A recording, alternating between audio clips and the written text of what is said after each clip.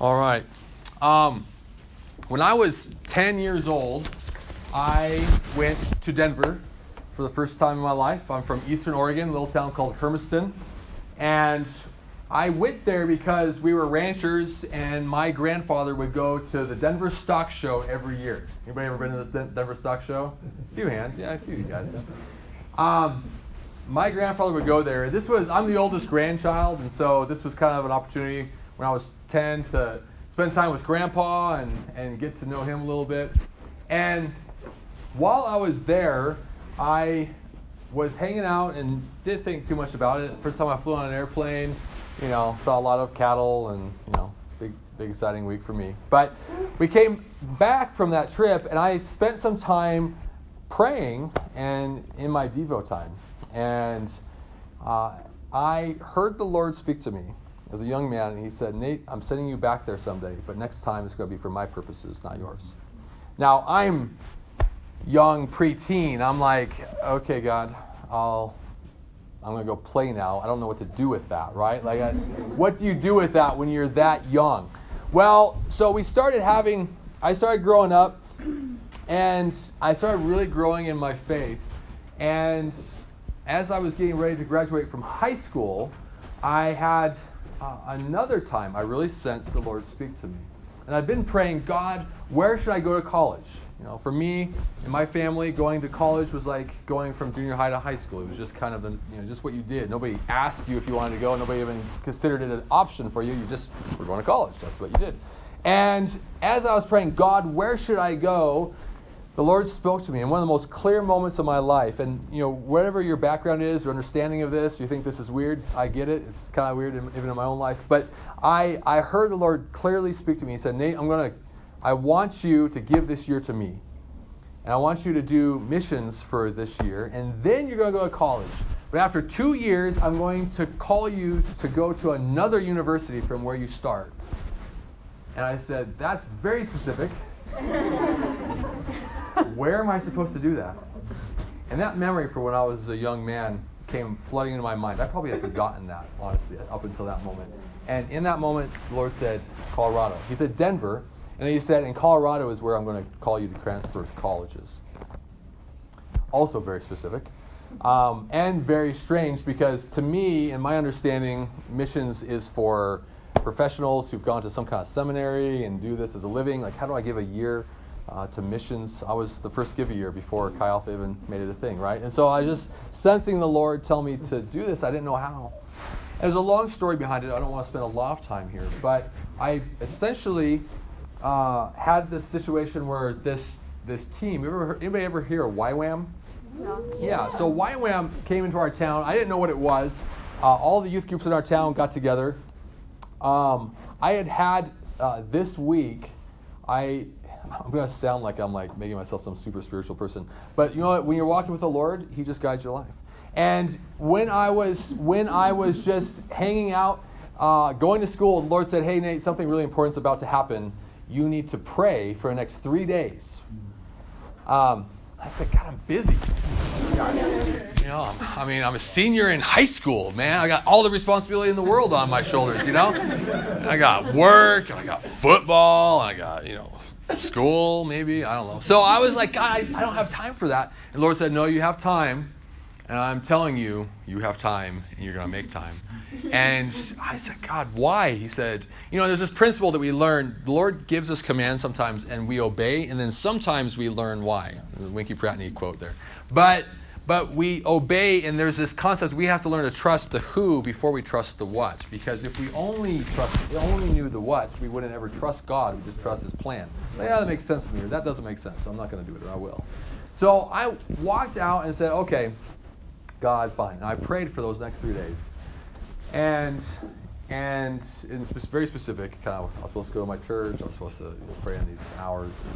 And at the end of it, I was like, what was the big deal? I literally thought, I'm going to show up and there's going to be some angel that's going to come or, appear to me, or I don't know, I was looking for something really mystical to happen, because I'm stepping out and I really sensed in my spirit that I was following the Lord, and it was like I was praying to the ceiling. Nothing was happening. But I was obedient. And that night, I went to football practice. I came back to my youth group that night, and everybody was loading up in these buses, and I didn't know what was going on. We ended up driving to this meeting place, this youth conference center in town, and I didn't care. I was just like, whatever I can do with my friends, whatever. And this YWAM team spoke, and I thought, hey, they're cool, like sharing some really good testimonies and whatever. And at the end, we were praying and kind of doing the thing you do, just kind of praying for a few minutes, and then kind of thinking what my friends are going to do after this, and we're going to have some fun. And I'm sitting there in my seat in the back of this auditorium, and this one guy from YWAM comes walking down the aisle. I'm watching him. For some reason, I kind of catch him, and I see him like passing everybody that's trying to talk to him. And he passes everybody. He kind of says hi, bye, whatever. And he walks right up to me. I'm in the back, and he says, "Hi, what's your name?" Like Nate or Nathaniel back then. Let's go college. Nathaniel, for sure. And he said, "The Lord told me I'm supposed to talk to you. I don't know why, but we need to have lunch tomorrow."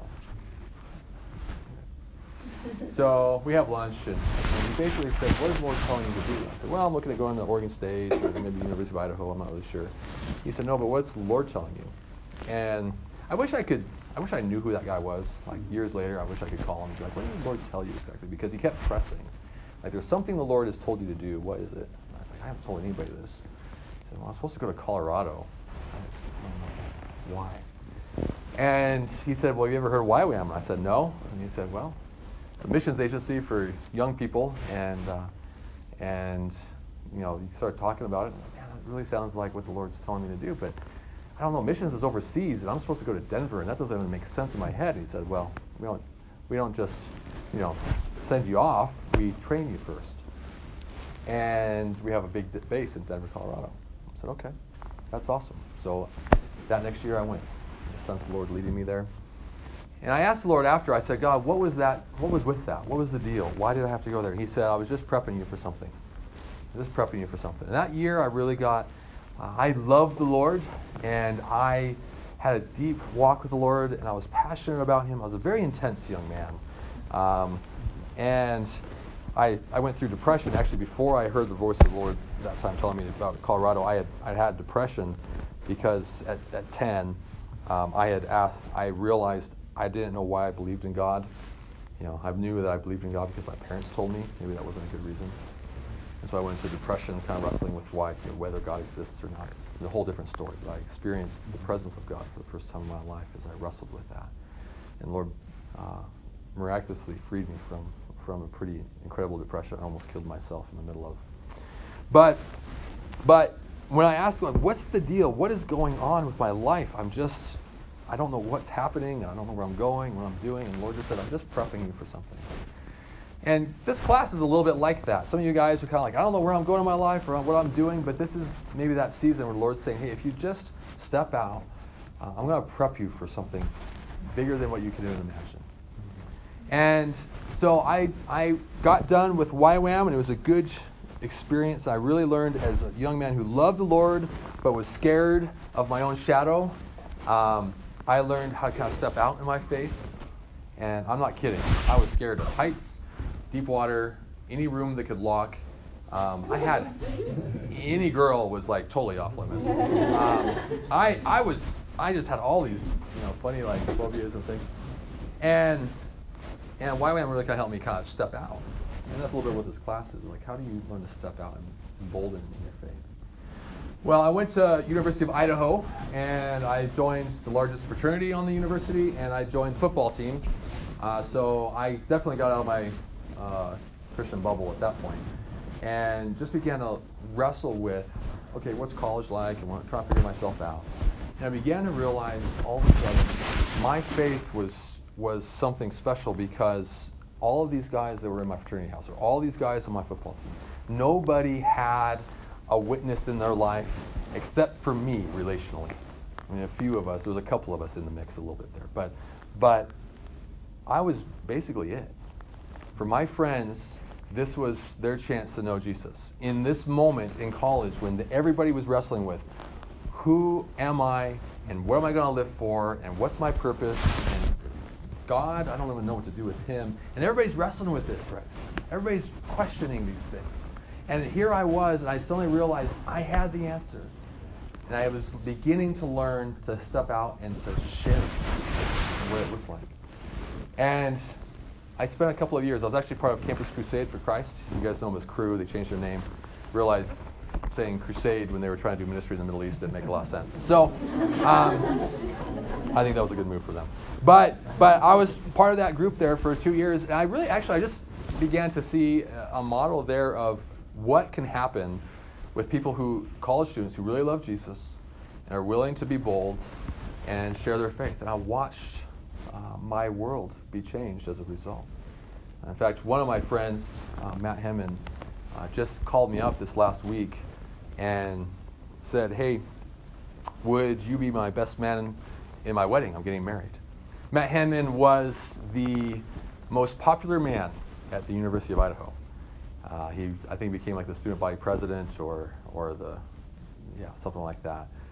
He was just Mr. Popular. He's known. He's just super likable, super charismatic, handsome guy, and he knew everybody. He always knew everybody, and yet he was somebody who grew up in a Christian background a little bit, kind of ran away from the Lord when he went to college, and through my friendship, I was able to bring him back into a relationship with God. And it was that friendship was so powerful, and we'll get to this in a second, but when we start talking about adding mission into our faith, it grows our faith, it deepens our relationships, it strengthens everything as a result of this responsibility. And Matt Hemman, who knew everybody, was Mr. Popular. Years later, we're not even like we see each other that much. We live in different states. We kind of catch up whenever I'm driving through Boise or he maybe comes by or something. But years later, as he's actually getting married, he says, I looked at all the people in my life that I know, and I said, who is someone who actually has helped me become the man I wanted to be? And that's what we're asking you guys to consider doing. That there's a lot of people in this world, but when we start saying, hey, I love you and I have a vision for your life and I want to see something greater than what you've ever imagined for you, and I'm going to fight for you. And we don't tell people this face to face because it would be weird, but in our hearts we kind of have this little maxim we say, it's like a wedding vow almost. It's like for better, for worse, for richer, for poorer, over my dead body, are you going to live a stupid life? Because I'm going to fight for you. And there's somebody in this world that's going to fight for you, and your destiny is going to be changed as a result. So, all that to say, we are inviting you guys to consider joining with us in this mission. And so, I was at the University of Idaho, and I was really getting this heart to realize, man, my life matters. And my faith matters, more than just for me, but for the people in my life. And about my sophomore year, the Lord said, hey, Nate, remember what I told you years ago? You're not done here. Or you're almost done here. And I was like, really with this again? Okay. But at this point I was like, okay, God, I trust you. And I had to take kind of that step of faith, and I walked off my football team, and I wasn't anything special. I was a tackle dummy for the guys that were actually pretty good. But I was really connected with my university and had a lot of friends. And so I had to kind of take that step of faith. Talked to the head coach, Tom Cable. Some of you guys are kind of younger now, but he actually would later become a coach at, I believe, over in Boulder, and then he went over to Seattle. Then he went over to become the head coach of the Raiders for a while, and then he became the offensive line coach with the Seattle Seahawks. So I kind of joke with people around in Colorado. It's like, if God, here at CSU, if God can use the head coach of the Buffs, the Raiders, and coach of the Seattle Seahawks to direct your life, you never know. He may use anybody. But I talked to him and said, hey, I'm leaving, coach. I don't know where I'm going, but I'm not going to be here for you anymore. And he's actually the one. When I took that step of faith, when I actually stepped off that ledge, that was kind of my commitment. Like, I'm not joking around. I'm actually leaving. And when I did that, that was the moment. He was the one who told me about this little school called the University of Northern Colorado, that he thought, hey, if you want to transfer schools, that would be a great place for you to go. I knew nothing about universities in Colorado. Nothing. And so I said, that's all I've got. Literally, that's all I've got. great. I'm going there. I don't know what Greeley's like. I don't know what their programs are. I don't know if it's a good school. I don't care. I'm going there because apparently there's something for me. And so I left the University of Idaho, and I transferred to the University of Northern Colorado. And the Lord just opened up a lot of doors. The fraternity, actually, that I was a part of there is a small fraternity nationally, but was actually at the University of Northern Colorado. And so they set me up with a place to live and a place to kind of land when I showed up. And all my credits transferred. UNC, back then, they kind of joked it was the University of no credits, because if you transferred, none of your credits transferred with you. But all but one of my credits transferred. So I got an academic scholarship, all these things. So the Lord really provided. I show up there, and it's just the weirdest thing. Now I'm by myself. I know nobody. I'm in the middle of Colorado, and I don't know why I'm here. I was like, God, why am I here? He said, don't worry about it. Just trust me. Really? Okay.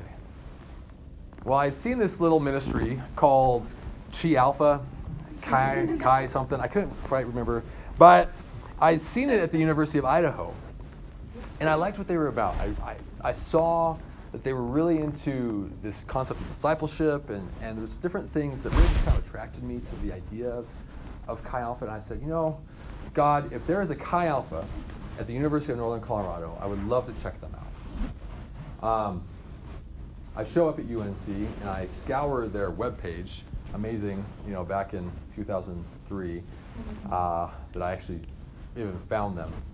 But sure enough, let me tell you, we didn't have great media coverage over there. So, but I did find there was Chi Alpha. What's interesting is, in hindsight, I would discover later that there was essentially one Chi Alpha in Colorado, and guess where it was? At UNC. So I got involved with them, and thought, hey, this is just a great community. I loved it. It was awesome. We had a great time there. And 2 years later, I was getting ready to graduate with my degree in accounting and move on to other things. And my director came up to me and said, hey, Nate, would you consider joining staff for a year or two and give a year back to the ministry? I told him what people say when they want to say no, but they want to sound spiritual. I said, I will pray about that, Gabe. But really, I meant not a chance. But I was a man of my word, and I prayed. I said, God, what's the deal? And it was just this moment. I was in my fraternity house. I was just in my room, and I just sensed the Lord kind of slapped me over the back of the head. Said, you've been asking me for years what's going on. What do you think? I'm calling you to this state for this ministry. And from there, I said, okay. Was on staff at UNC for a couple of years. For Chi Alpha in our world, you do an internship if you want to do Chi Alpha as a career. After, you can give a year or two back, but then you do an internship. And that's just long before COSAS and internship here. So I went down to Sam Houston State.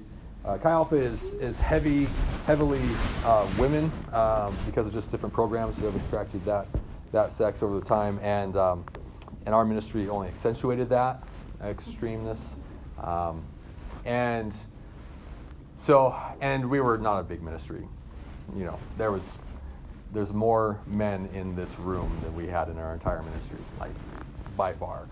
And so I basically said, God, I basically started talking to people like, where is a Chi Alpha that's bigger than 30, because I wouldn't know what to do with a ministry that big, and is discipling guys well. And people said, hey, there's this really good ministry at Sam Houston State in Huntsville, Texas that's really rocking it right now. So I said, all right, I'll go there. I went down there, and I'm just going to kind of fly by from here, but met a bunch of friends, invited them. I was single at the time. Lindsay wasn't in the picture yet. So I was single. I knew I was going back to Colorado. I really sensed that CSU was the right next step for our state to pioneer there. And so I invited 10 of my friends, essentially, or 9 of my friends, to join me, thinking maybe a couple of them would say yes. But I said, hey, Colorado is in need. We don't have any Chi Alphas in the whole state. The Chi Alpha at UNC was just shutting down, actually. And turned out all of them said yeah. So we pioneered here 9.5 years ago, and we've been kind of moving from there. And so one of the questions that you kind of ask is why does Chi Alpha exist, honestly? And why should, I got tired of being mistaken as a fraternity. Since I was a frat guy, but no, we're not a fraternity, it just got confusing. So we call ourselves the Outpost here as kind of the name, the front, the face of our ministry, just because it's ambiguous enough that we can define it. We call ourselves the Outpost because an outpost, if you remember your American history, an outpost was a place where essentially, you could say in a concept, it's a place where a people group, a cause, a purpose is advancing, but it's also a place of safety in the midst of that advancement. And so we call ourselves the Outpost because we believe one way to say it is our goal is to be a place where we are safe, we're growing together in community, in our fellowship, in our walk with the Lord, but we're also on a mission, and we're advancing the cause of Christ into our campus and into our world. So that's who we are. But why should the Outpost exist? There's a lot of great ministries here, and there really are. There's great ministries, great churches that are reaching out to the campus. I want to try to answer some of that for us here today. Already went through the history of our ministry. I have discovered that this maxim is so true, but what God does in you, He wants to do through you. And my life up until college was about what God was doing in my life, and growing my faith, and challenging me, and just helping me have a real personal relationship with Him. But all of a sudden I hit college, and I realized He wanted to do so many things through my life. And for you guys here today, there's people on this campus who are going to be eternally changed because you answered that call, said, God, I want you to work through me in the way that you worked in me. And that's a pretty cool thought. What are we dreaming about? Let's talk about just kind of big picture dreams. So I've sat down with each of you guys over this week, and we've talked through lots of different stuff. But I didn't talk to very many of you about kind of our bigger dreams. And so I want to just give you kind of a big picture. Right now, on the campus, and we've done these surveys, and we've done these studies, and we've looked at this stuff, and we're estimating that the percentage of the campus that is connected with Christian community, that's either a service on a Sunday morning or something like a campus ministry or some combo of those two, about 4 to 5% of the campus is actively engaged in that. That's not even saying how many of them are even followers of Christ yet, because we know there's a lot of belonging sometimes that happens before people believe. But around maybe 5% of the campus is connected with the Christian community. A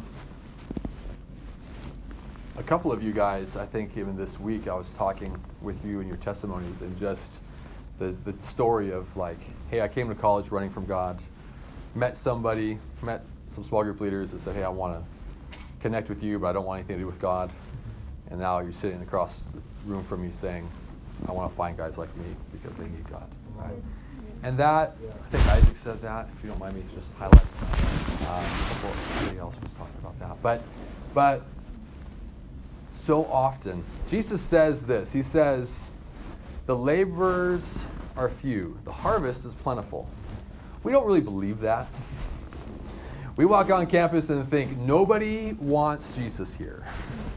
Right? We're afraid of the idea that, if I strike up a conversation with the students, I'm going to find Richard Dawkins incarnate as a freshman, and I'm not going to know what to say, and they're just going to think I'm totally off left field, and they don't want Jesus.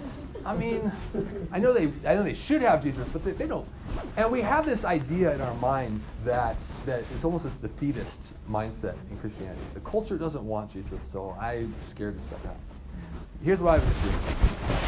People want God.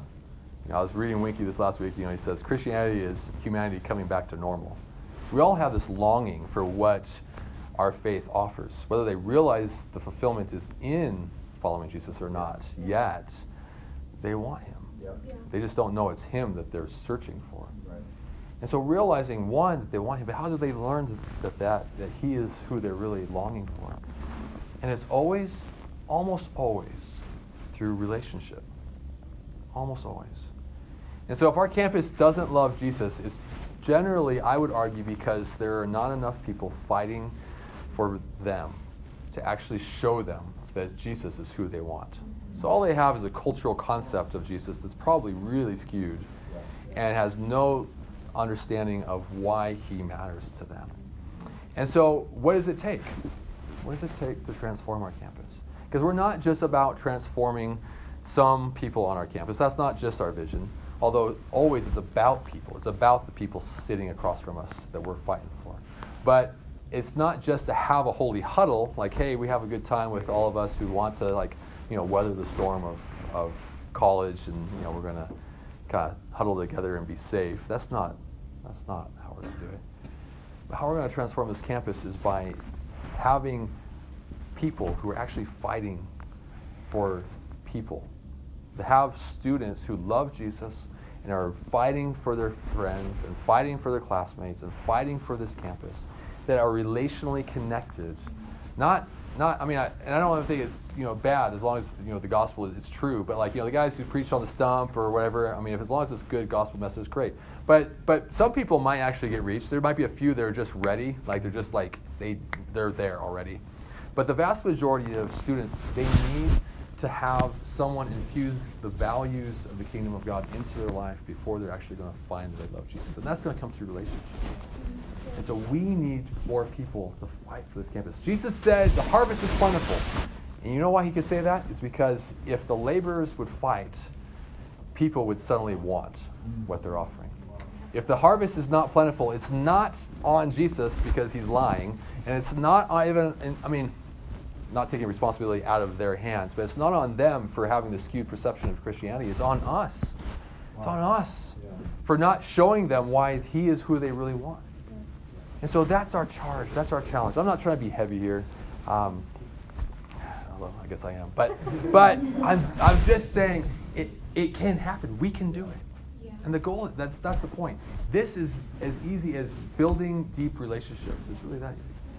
But our big, scary, audacious dream is basically this. I dream of the day, and I'm not just saying the Outpost. I'm saying, if Crew, Navs, any of the churches, I don't care. But I'm not going to wait for them to do it. We're going to march, and we're going to start working that way. But if we could have enough leaders, enough small group leaders, enough people who actually know what it's like to fight for this campus, that every student on the campus was relationally connected to someone that was fighting for them, we would never have an atheist who had a crisis of worldview that didn't have a good witness. We would never have the prodigal son who was willing, if there was only someone to show him the way, to come back to Jesus. We would never miss those things, but it's the relationships that we miss. And that is what we're fighting for. We long in the day that we would have enough witnesses that know what it's like to fight for their campus, that every person on the campus is relationally connected to someone who's fighting for them. Did I say that right? You know what I mean. I've been talking a lot this week. You guys have been gracious to listen to me over all the interviews and things. So, but that's our dream. And honestly, it's kind of crazy. It's a kind of a crazy dream. But if every small group leader that we have replicated themselves twice over in responsibility before they graduated, in 10 years, our campus would be saturated in relationships to a level that every person would know somebody that's fighting for them. That's about what it would take.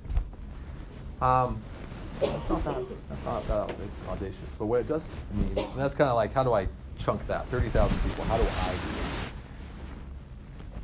What does God have for you? It's not about the numbers. It's not about those, the size. It's about that person that you know in your life that really needs God, and you know they need God. So we're dreaming about the day that we can see our university actually transformed, not just have transformation on our university. So how will this affect my life? Did I spell it correctly? You did, yeah. Hey! The right affect.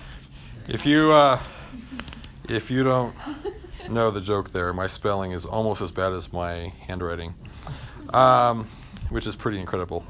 You have to really try to be as bad as I am at spelling. Okay. Couple of things I just kind of want to highlight here.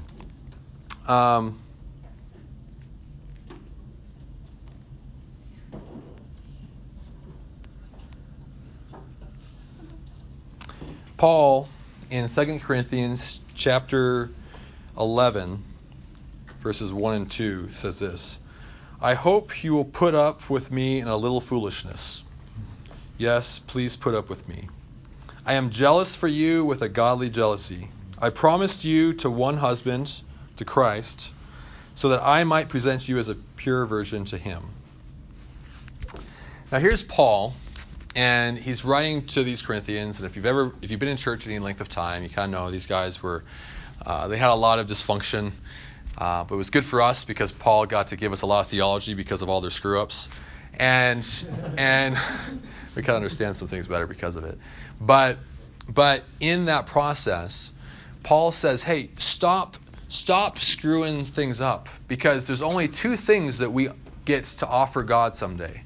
When we come face to face, Paul even says, I see through a glass darkly, but someday, I'm going to be face to face with my Creator. And on that day, I have two things to offer. My relationship that I have developed, or that he's developed in me and I've submitted to, that this relationship that I have with God, and everyone else that's behind me that I've brought along for the ride. And he said, you're my gift. You are what I am offering to God. For all of his sacrifice, for all of his patience, for all of his pursuit and suffering and fighting for me, you are what I get to offer him. And so I want to give him a good gift. So stop being a bad one. That's basically his statement, right? But I love the heart of it, because what he is saying is, here is our eternal perspective. Here's our eternal perspective.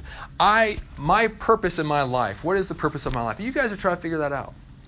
And your purpose is, well, you're trying to figure out, like, am I going to be an engineer? Going to be a teacher? Going to be an accountant? All those kind of things. And all those things are great. I mean, man, I love that we get to learn those things and grow in those things.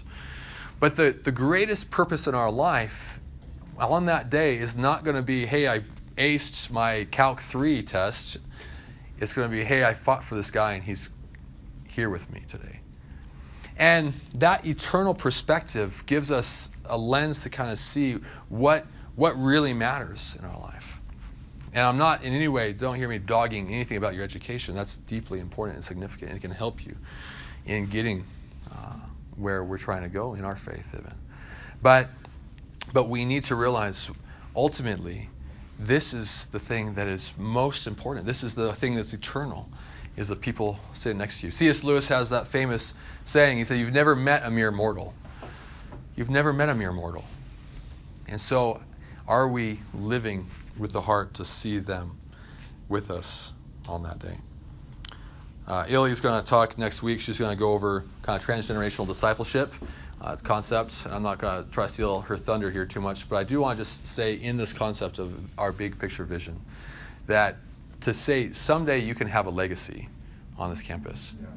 That Josh Nicholas, who probably none of you have met. Well, some of the guys have met, but the young ones haven't met probably. He was part of my team here originally. And he actually came to the Lord. He was like super popular. He was kind of that Matt Hemman type guy. And he came to the Lord because a guy Chris Scroggins, who was like the nerd of all nerds, who just loved him in a way that he had never experienced before. He gave his life to the Lord. And Josh came here to CSU with me, and Josh met this guy named Daniel Frank, who was just this Christian young guy who was like, I'm trying to figure out how to live out my faith. And Josh said, hey, let's march together, let's do something. And Daniel started to get a conviction for the lost, and so he started fighting for this guy named Matt Hirschberg. And Matt Hirschberg was the kind of guy that you never really wanted to meet in a dark alley late at night, because he's tatted up from head to foot. He was dealing drugs in the dorms here at CSU. And basically Daniel Frank befriended him, began to fight for him, and he gave his life to the Lord, got radically saved. He is now a missionary in Denmark, thank you. He's now in Denmark with his wife. Daniel Frank is helping with a church plant down in Denver. Josh Nicholas is over in A&M, Texas A&M, pioneering another Chi Alpha there. He helped us plant the Chi Alpha in Russia that our ministry planted a few years ago. And so here, Matt Hirsch, that's all we called him. Hirsch began to fight for this guy that was Alex Olvera, and Alex was just this guy who had really no good history with the church and was just from kind of a broken background. In his background, had a lot of wounds that he was walking in with. And Matt began to fight for Alex, and Alex got radically saved, and he began to fight for all these other guys. And Bobby's back there. Bobby was one of the guys that he walked with for a season. But he met another guy named John Grimes. John walked on campus, said, "Hey, how can I fight for the campus?" He met a girl on campus named Emmy, who was walking with a limp, said, "Hey, could I pray for you?" She got radically healed, and she is on fire for the Lord. She's a small group leader for us here right now in the Outpost. And I think there's somebody actually here that's in Emmy's small group right here. So yeah. So here we go all the way from the beginning to end. Here's the idea. In 10 years, are you going to have a legacy on this campus? And you could. And we have missionaries all over the world because this nerdy guy at Sam Houston State University decided to reach out to the super cool guy named Josh Nicholas. And the world's being affected because of it. It's pretty cool. I met a couple years ago, we have something called the World Mission Summit. And we're going to have another one here in a couple years. It's, yeah, look at that. I went down to Sam Houston. I told you that story. I went down to Sam Houston, and I met this young man who I couldn't figure out why he was even hanging around, because he wanted nothing to do with Jesus. Like, he would kind of fall asleep in our weekly meeting. And Brian Piscini was a thorn in my side, but I loved the guy.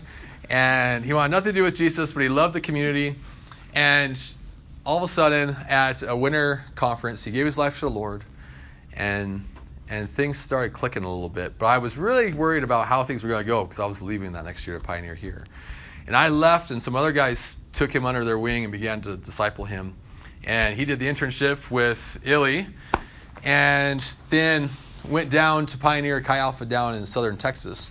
Well, I'm at the World Mission Summit. World Mission Summit is basically 6,000 college Chi Alpha students. There's about 30,000 Chi Alpha students around the country. About 6,000 of them were in Texas a few years ago for this national conference. And I was just sitting down with a couple random guys at a table for lunch and just struck up a conversation and said, "Hey, what's your names?" And they told me. I said, "Where are you from?" And they told me. I said, "Oh, I know somebody at that school.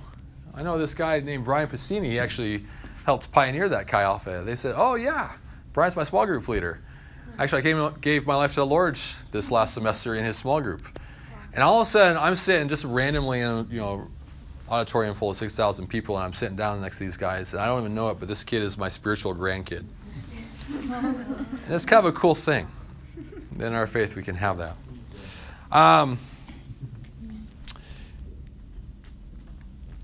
You're going to get a lot out of this. I'll say that. You're going to get a lot out of this. I was talking with the head of First National Bank a couple years ago, and I was talking with him and just processing some different questions. And he said, "Nate, half the reason why I hire someone has to do with their education. But only half." He said the other half has to do essentially with what we teach you guys, what you learn in discipleship. I was reading a book by a Google exec who used very secular terms, but more or less said what we need in the tech industry is not people who are even better at tech than the past, but we need people who, in very secular terms, said it, who know how to disciple people, because we don't have people who know how to do that, and that's what we're really looking for and needing.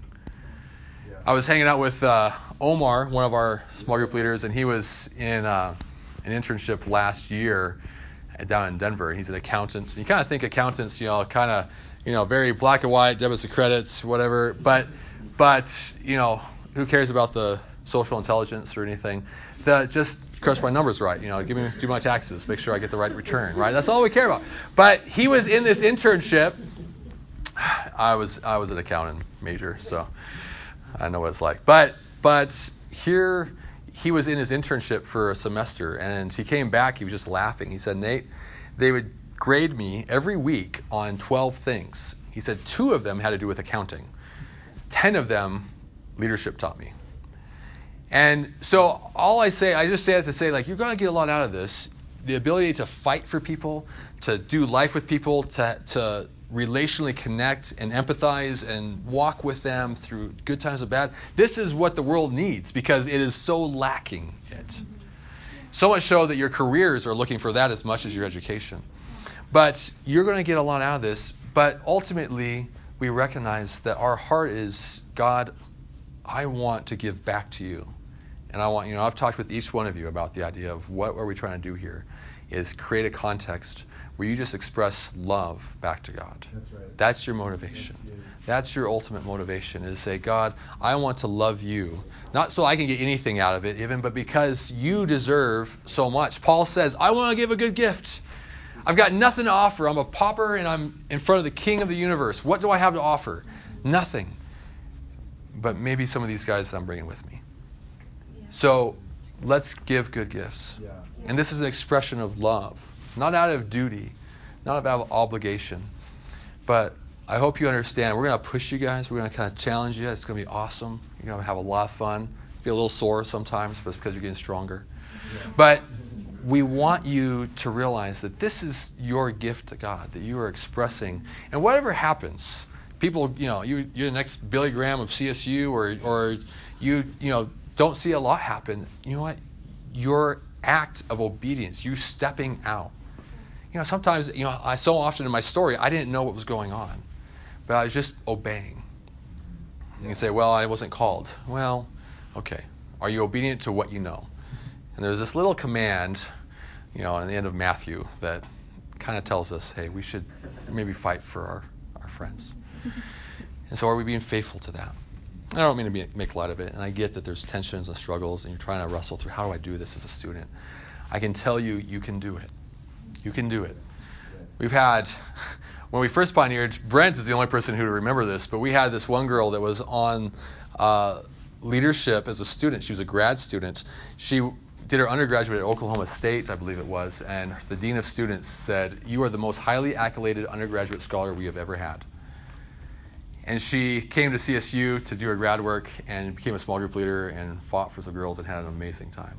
We've had multiple, full scholarship, like the CSU, what's the all CSU scholarship program, but we had multiple of those. We've had countless engineers and many of them making, top ranks in their final projects.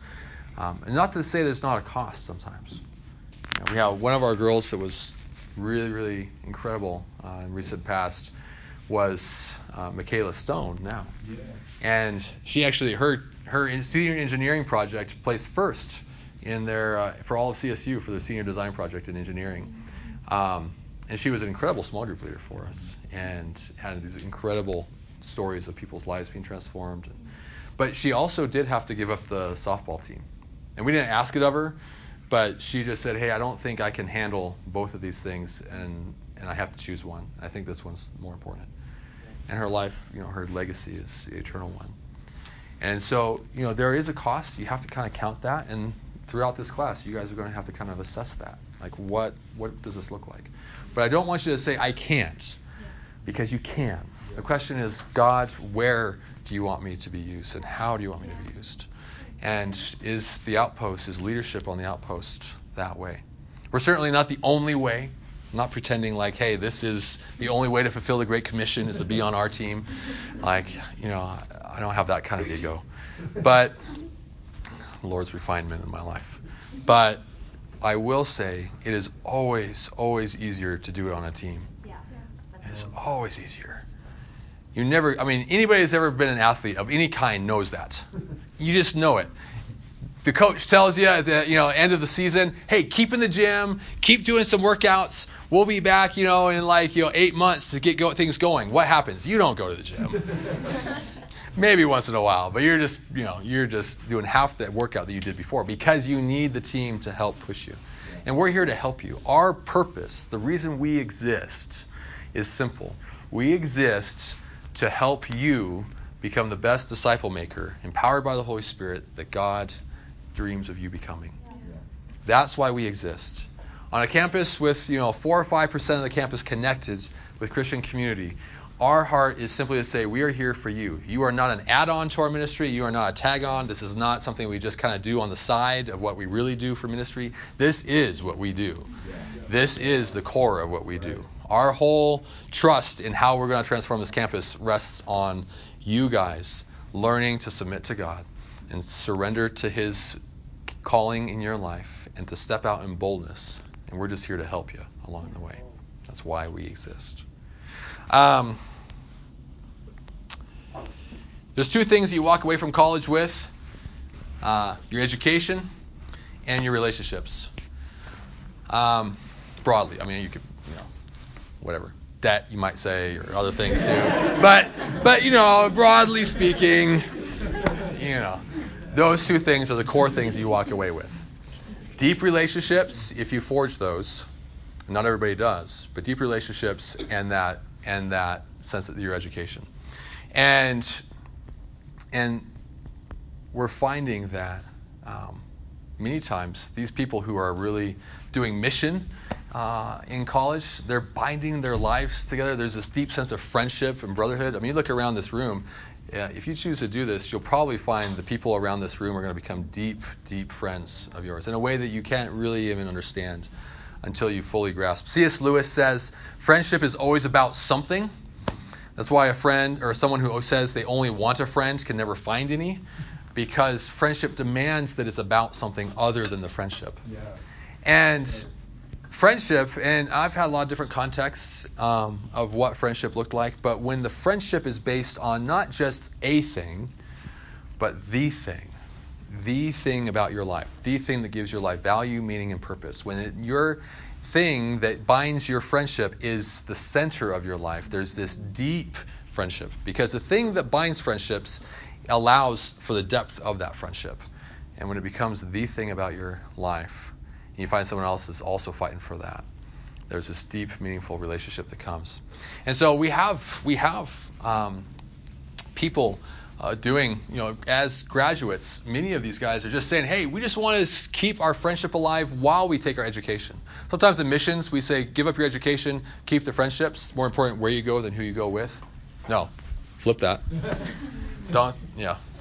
X that out of the audio. It's more important who you go with than where you go. But sometimes in our career, we tell them, like, hey, give up the friendships and keep the education. And more we're trying to, like, hey, at some level, how do you do both? And we have countless church plants that are going on, and people who are just like, hey, we just want to do life for our life together as church, as community, keep this deep brotherhood that we have, and invite people into this friendship and keep transforming our community. And the guys who have walked away and gone off to middle of nowhere have often walked back like, man, that was way harder than I thought it was going to be. And so all I'm saying is there's this incredible potential in what you're doing to really transform your life. And you might be saying, I just thought I might be serving, helping out a little bit with a youth group thing, or I don't know what's going on. You're talking about my life. I'm like, yeah, no, I'm not saying this, I'm not making a sign on any dotted line. I'm just telling you that what you choose to do now will forever affect your destiny, one way or the other. And what we have found in young people, students, taking on responsibility in their faith in a big way, that their life is deeply enriched as a result. The studies have come out. The conclusions are clear. In psychology, they say there is one thing that is the key distinction between whether your life is happy, enjoyed, fulfilled, and successful, and it's this: how deep are the relationships around your life?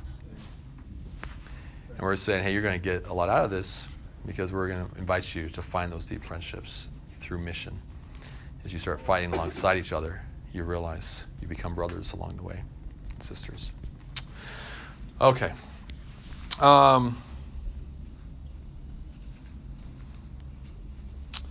Yeah. So how do we go about this? We're going to go way more in depth over the next few weeks. But we have a lot of processes, we have a lot of structure and all that kind of thing. But at the end of the day, we kind of have this little maxim: don't be a garden, or don't be a factory, be a garden. It's just the idea of relationship is key. Like there's this organic, messy sometimes approach. But our heart is relational ministry and trying to help teach you how to do that. And the way we go about that is small group ministry. And I think you guys kind of get that. But we're going to talk about that in a week or two. But small group may not be quite what you think of small group. And I'm not saying in the church world there isn't a healthy perspective of small group per se. But we were just hearing from a pastor recently who was talking to one of our staff, and he said, yeah, we focus on small group ministry. And the pastor said, oh, that doesn't work. That's a waste of time. And then Dylan explained what we do, and he said, oh, no, that's not small group. That's something totally different than what I think of when I. And so we're going to kind of talk through what does that look like. But essentially, functionally, we're just saying we are teaching you to be a minister to your world. We're teaching you how to be a minister to your world and how to invite people around your life to become a community around your life that are leaning on each other as you together pursue after Jesus. Yeah. And so we'll get into more of that. But how do we go about this? It's about deep, meaningful relationships. So it's a little before 8 here, and I've been rambling for a little bit. I want you guys to take a break. Go use the restroom if you need to. Go talk to your table for a few minutes. We're going to come back. We're going to do another about 20 minutes, and then we're going to jump into cohorts after that. So take a break. It wasn't a team.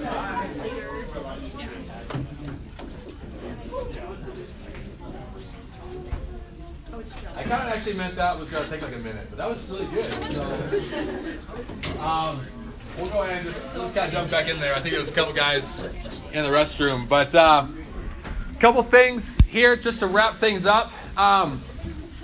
What is it going to take? One thing is this. There's kind of two metaphors that we use often in the Outpost, and that is that we need to be an army and we need to be a family. And both of those have significance because if we're a family, there's that deep sense of connection, brotherhood, sisterhood, life togetherness, vulnerability, codependence in the sense of leaning on each other in their faith, that kind of thing. And that's where we really see people come to the Lord, is because they come into a community that loves Jesus and loves each other and is deeply honoring and connected to one another, and they say, hey, be part of this. And that's really attractive. To a world that's constantly posturing and trying to get connected into a place that's life-giving, to suddenly to walk in and somebody telling you, like, you're valued here and valued into something that's attractive. So we need that family, but there's nobody that's going to come unless we are an army fighting for our campus. And we're going to kind of talk about the maxim like, find, fight, and feed. We're going to walk with you as you guys are learning to take that on. But I kind of covered a lot of that in our pre-interview with each of you guys over this last week. So I just want to say G.K. Chesterton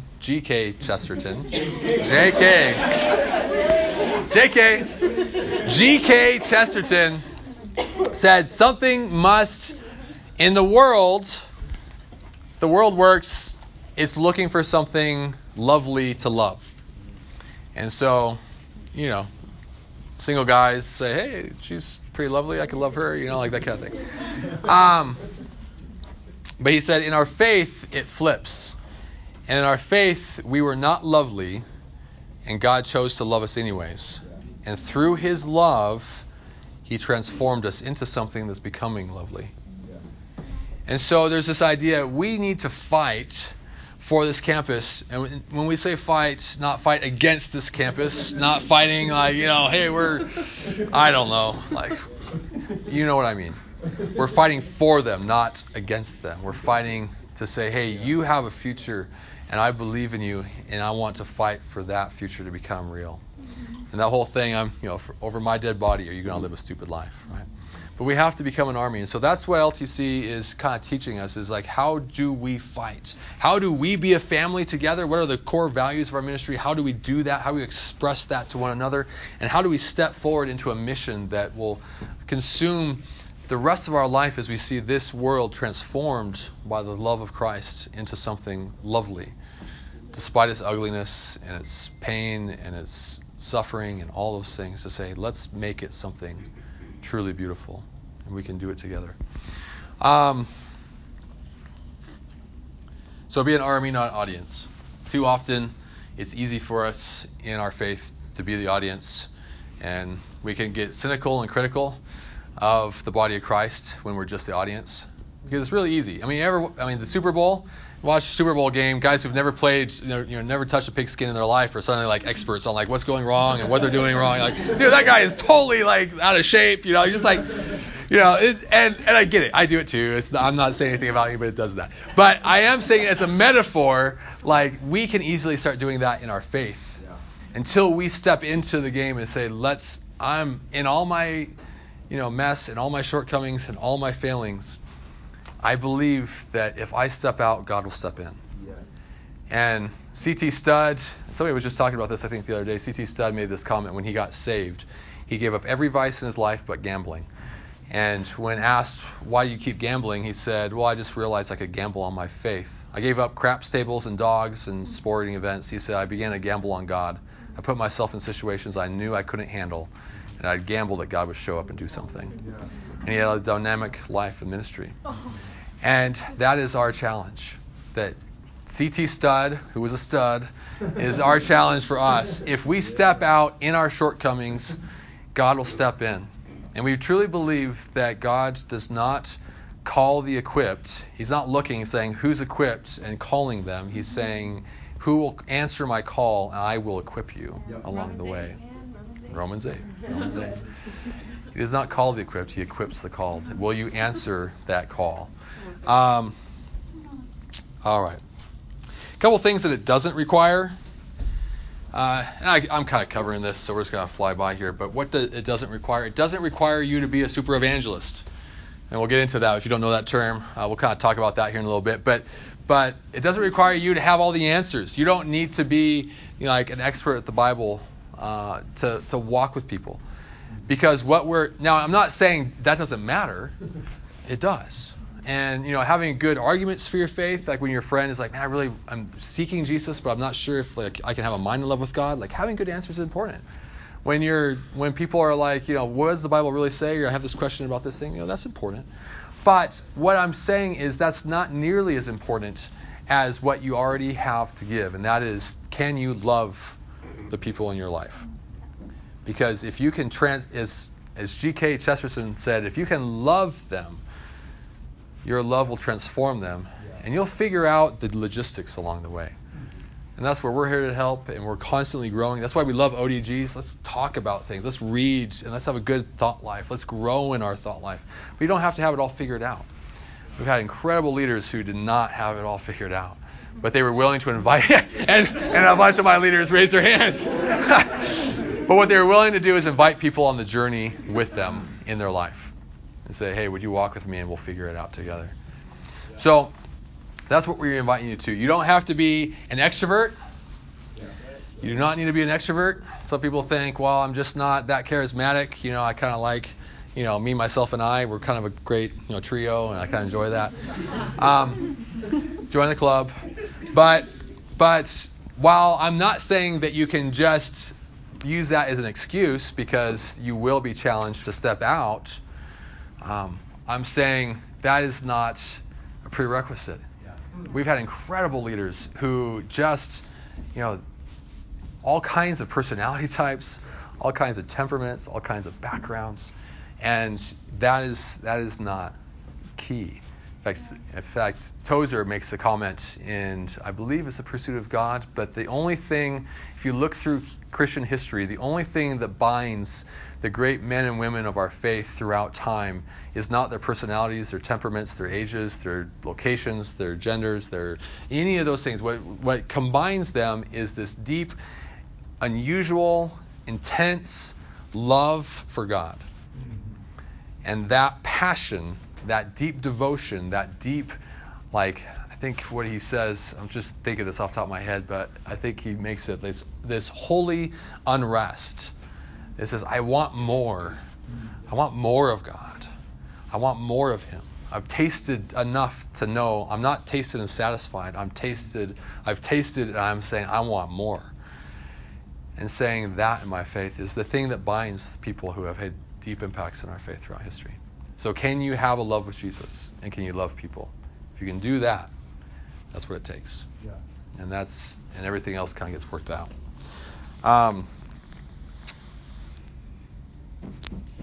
So don't assume that you're going to have it all figured out. We're going to walk with you. And we don't have it all figured out, but we can walk with you too and help you along those journeys. And that's why we put you in resource groups. We'll get into all that kind of stuff. I kind of enjoy, personally, just selfishly, I kind of enjoy like picking fights with the Richard Dawkins freshman a little bit, just because, not because it actually accomplishes anything, because it doesn't, unless you have that relationship, it really doesn't accomplish anything. But just so, you guys who are sometimes scared of that conversation realize, like, we have truth on our side. There are answers to these things. Yeah. Right. And we can walk that out. The thing that people don't have are people that are really fighting for. Yeah. That's right. So, with that, I'm going to spend just a couple minutes here, and I'm going to break us up. Gotta love old Francis Xavier. But I'm going to hand you guys a syllabi, and take one, pass it around. Take one down, pass it around. Oh, yeah, is there an extra? I need to actually see one. Hey, couple logistics here, real quick. On the back here, on the front is our. I'm not promising this looks really pretty, but this is kind of when I was on my Word document. But this is the dates and the classes with kind of big picture topics. On the back are your exercises. We will get to that here in a second, but you have talked with me through your interviews about some of that. The bottom, just a couple logistics. We will meet in this room for the rest of the semester through March 5th from 7 to 9 p.m. The two exceptions will be March 17th, as that is when everybody will be gone for spring break. And March 31st, because that's the Sunday right after LTC retreat, so you'll be with us the 24 hours before that, so we're not going to do it then. LTC retreat will be Friday and Saturday, March 29th and 30th. Begins at 5 p.m. at Park Fellowship. In Estes, conclude 4 p.m. on Saturday, so we get you back around 5-ish or so. Try to protect that if you would. If you got jobs, try to get out whatever you can.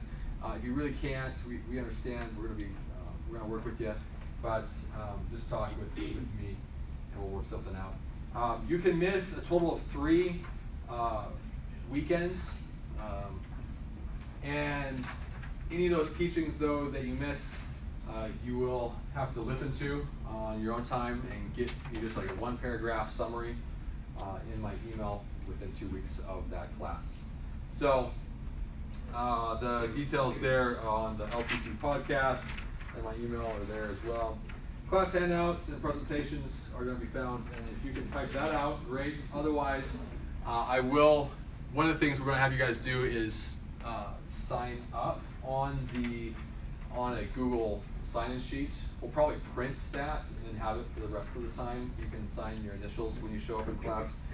But your cohort will help you kind of sign up on that Google sheet online.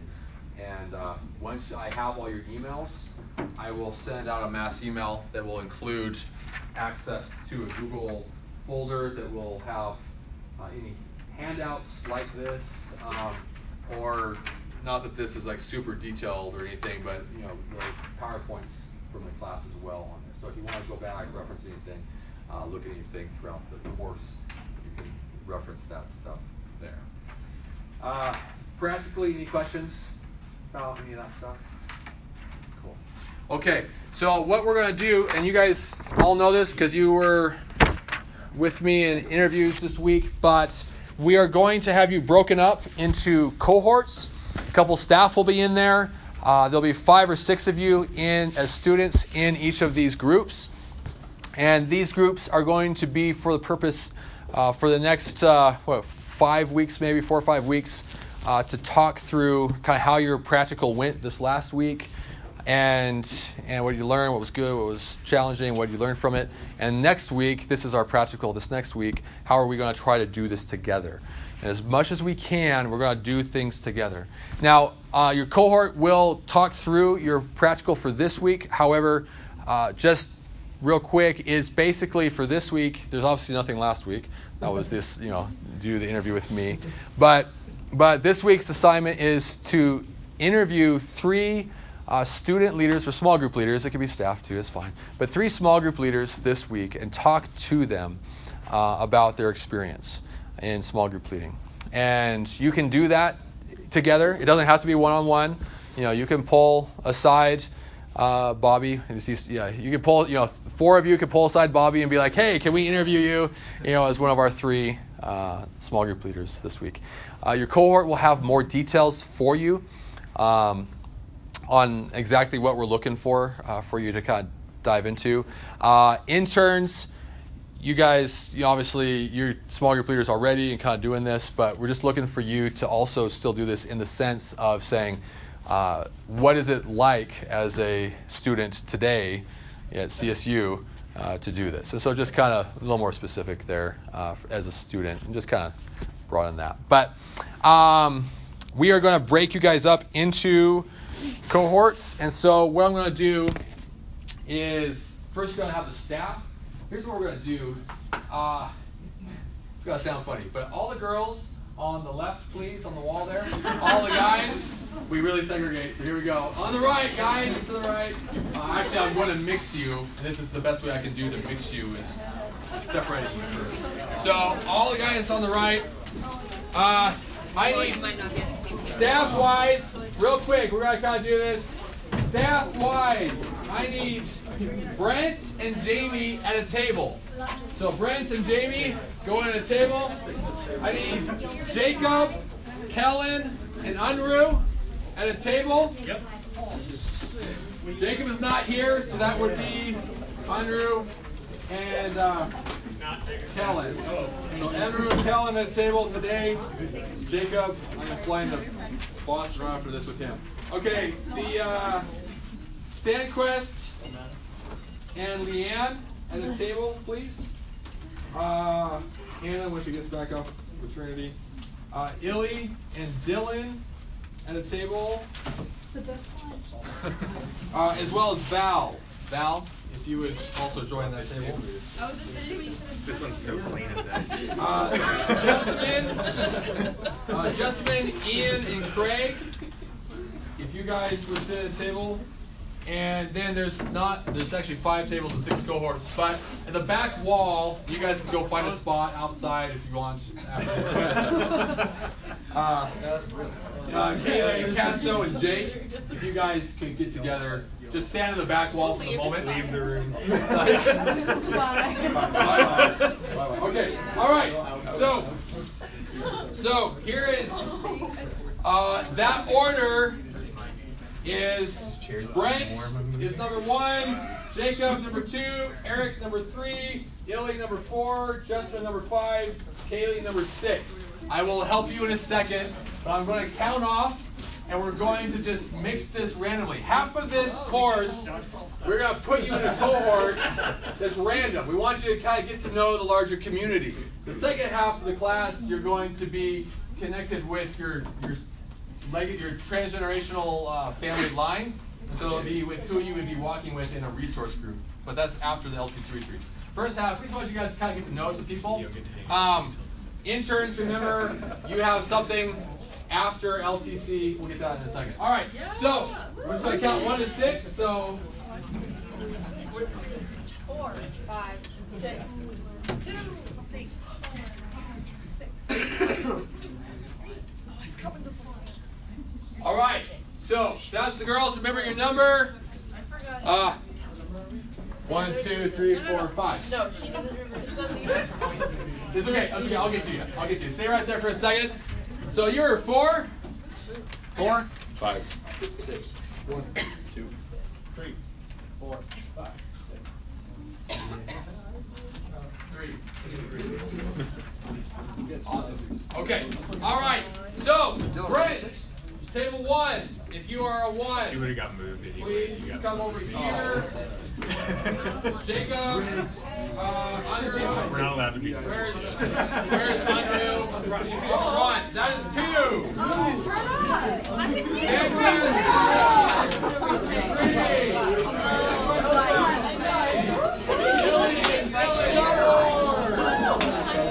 No way.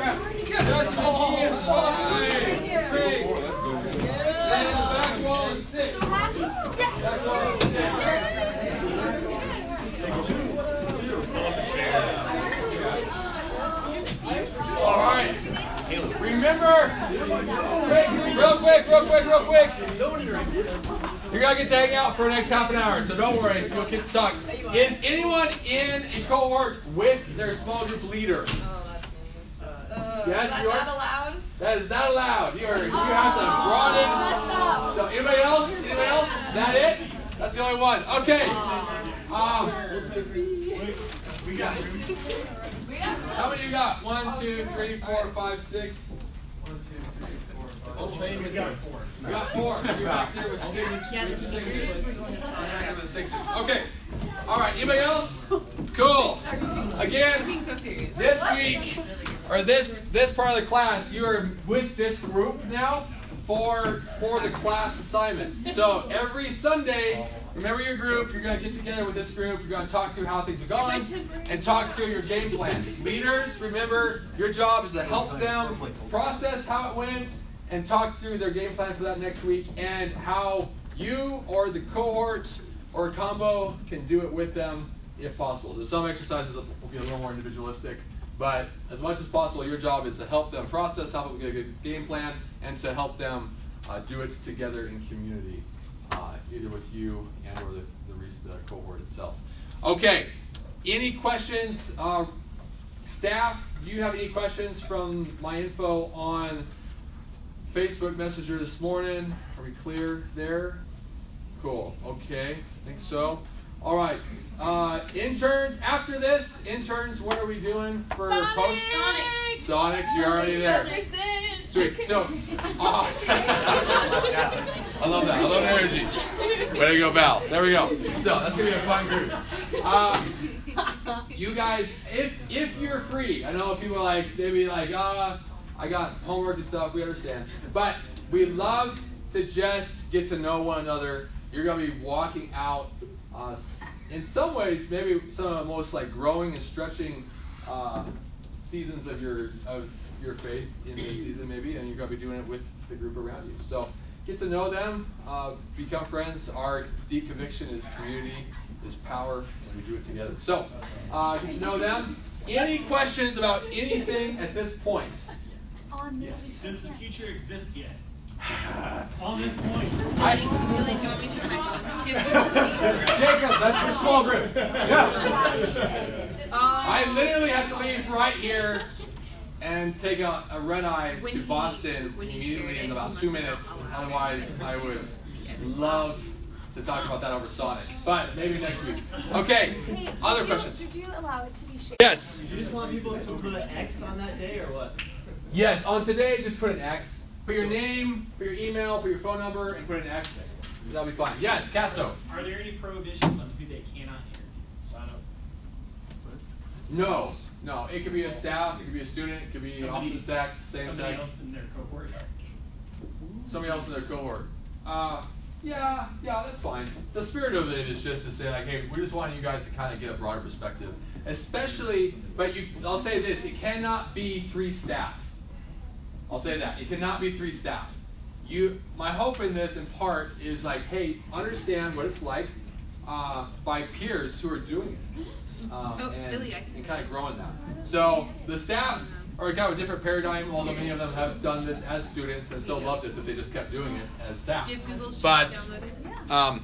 staff, I will Facebook message you in just 2 seconds with a new link. See if that helps update that info. Just go ahead and start jumping into stuff. Yes, if you go into LTC under our staff Google Docs, it will be in 2019 under that stuff there.